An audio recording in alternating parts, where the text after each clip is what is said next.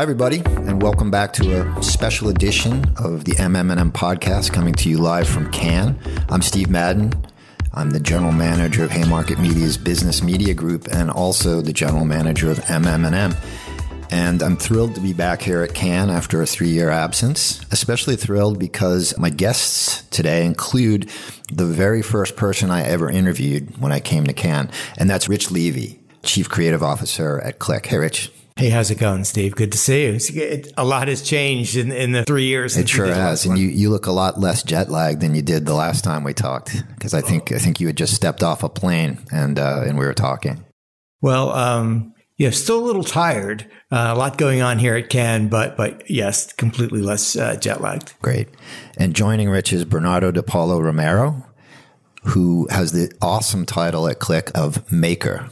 Bernardo, welcome. Hey, Steven. Thank you so much for having us. I'm thrilled to have a conversation with you. And let's talk about creativity. Yeah, let's, because we are at a creativity festival. So what have you guys seen so far that's impressed you? Last night, I was at the show, and the Grand Prix in the pharma category from Dell Technologies. When I watched the case film, it really did blow me away. I thought it was really smart, really well done, but it came from a simple human emotion and from a human problem of that when you had a neurological disease, losing your voice is a traumatic moment. And the fact that through technology, we could help solve the problem in a very simple way, I thought was a great piece of work. This is the piece called I Will Always Be Me, right? That is correct. Yeah. Can you explain it a little bit? Sure. So basically, it is when someone has the disease, one of the first things they lose is their voice, their ability to speak. And many people are encouraged to sound bank their voice. But very, very few people do. I believe they said 12% of people sound bank their voice because it's very difficult to do. You have to read thousands of words and thousands of sentences and things like that to sound bank your voice. But what they did and what was brilliant in the idea is they created a book that you could read.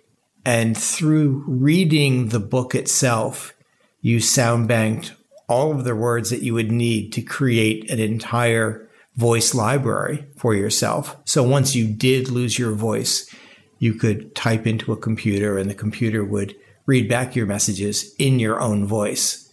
So someone explained this to me as he thought the peak application of this would be a grandfather banking his voice and leaving behind the ability to read a book to his grandchildren every night, which I thought was beautiful. I mean, that's an incredible sentiment. But if I think the real benefit is people with the neurological disease could live for years and years and years and not have the ability to speak. I would rather be present in the moment and at a dinner table or on a family holiday or doing any of those things and be able to converse with the people around me and feel a part of the activities versus almost an outside spectator. So I Will Always Be Me won the Grand Prix in the pharma category. Bernardo, I'm wondering, have you seen any work in particular since you've been here that has really resonated with you? I think more than one specific work, I've been excited about the great stories coming to the center of the creative ideas, right? I think we started with trends within the health and wellness space and the pharma space. And the first one was craft, right?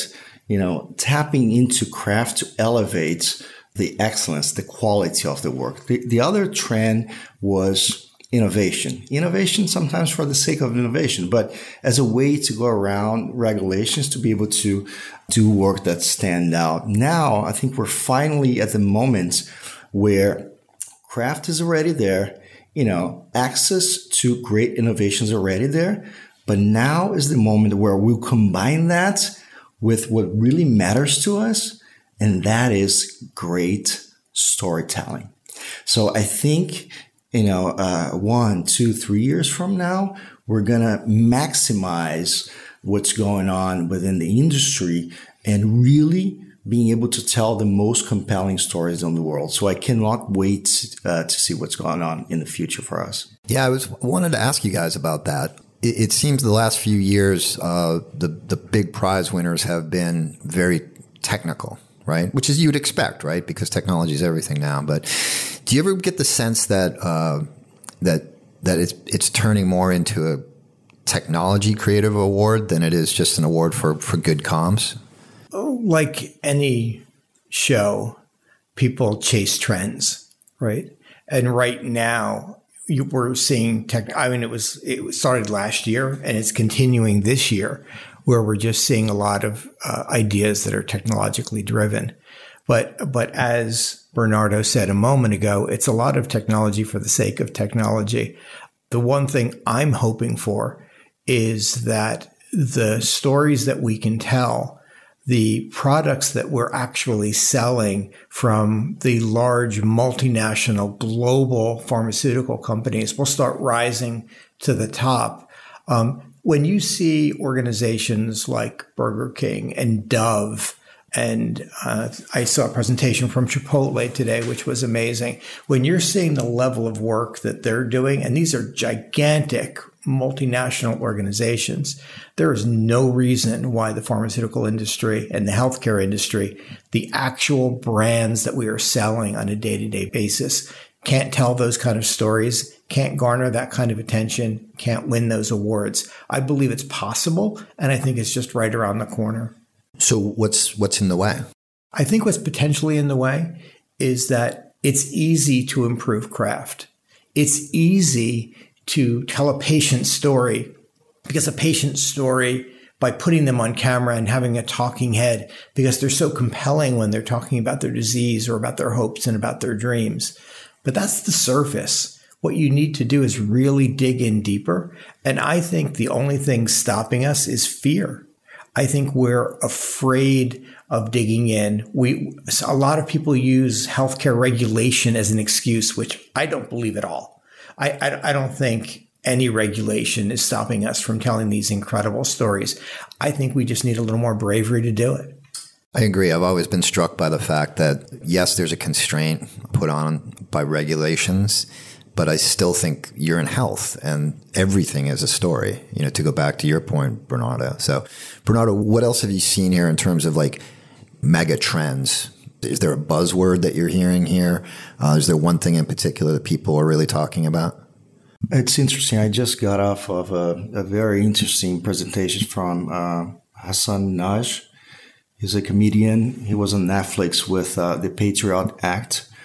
And he's a guy that started his conversation with the audience, and he was speaking on behalf of WhatsApp, right? The messaging app. So he was talking about how he uses the messaging app to spot real insights that real people are talking about on a daily basis, but not translated by the big, industry and big media on the ground.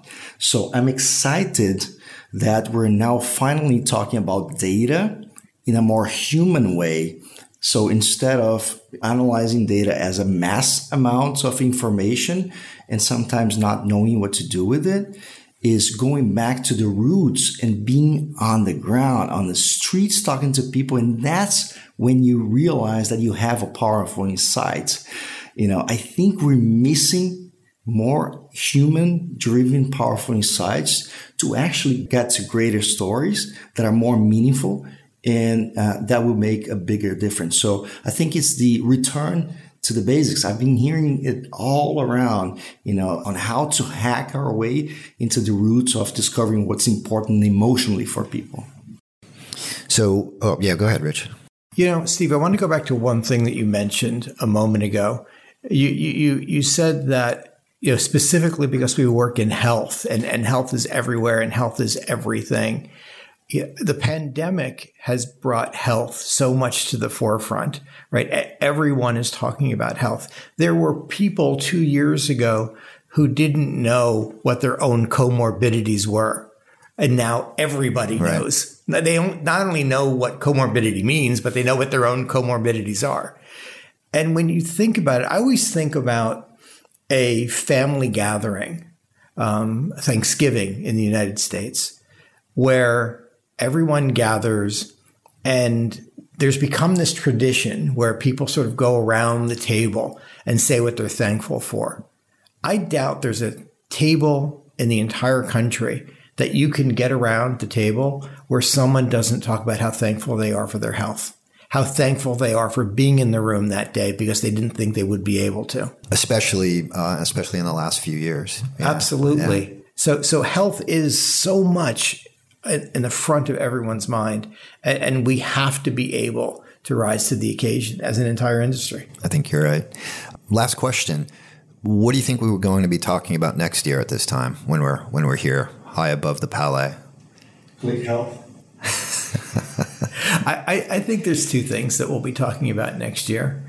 One, I hope that we'll be talking about incredible stories, that we're seeing better stories told, and that and I really hope that we start seeing, like I said, these giant global multinational companies rise to the top, having the bravery to do incredible work, having the trust in their partners like Klick Health to help them get to that place, and that we aren't talking about one-off technology ideas that were interesting for the moment.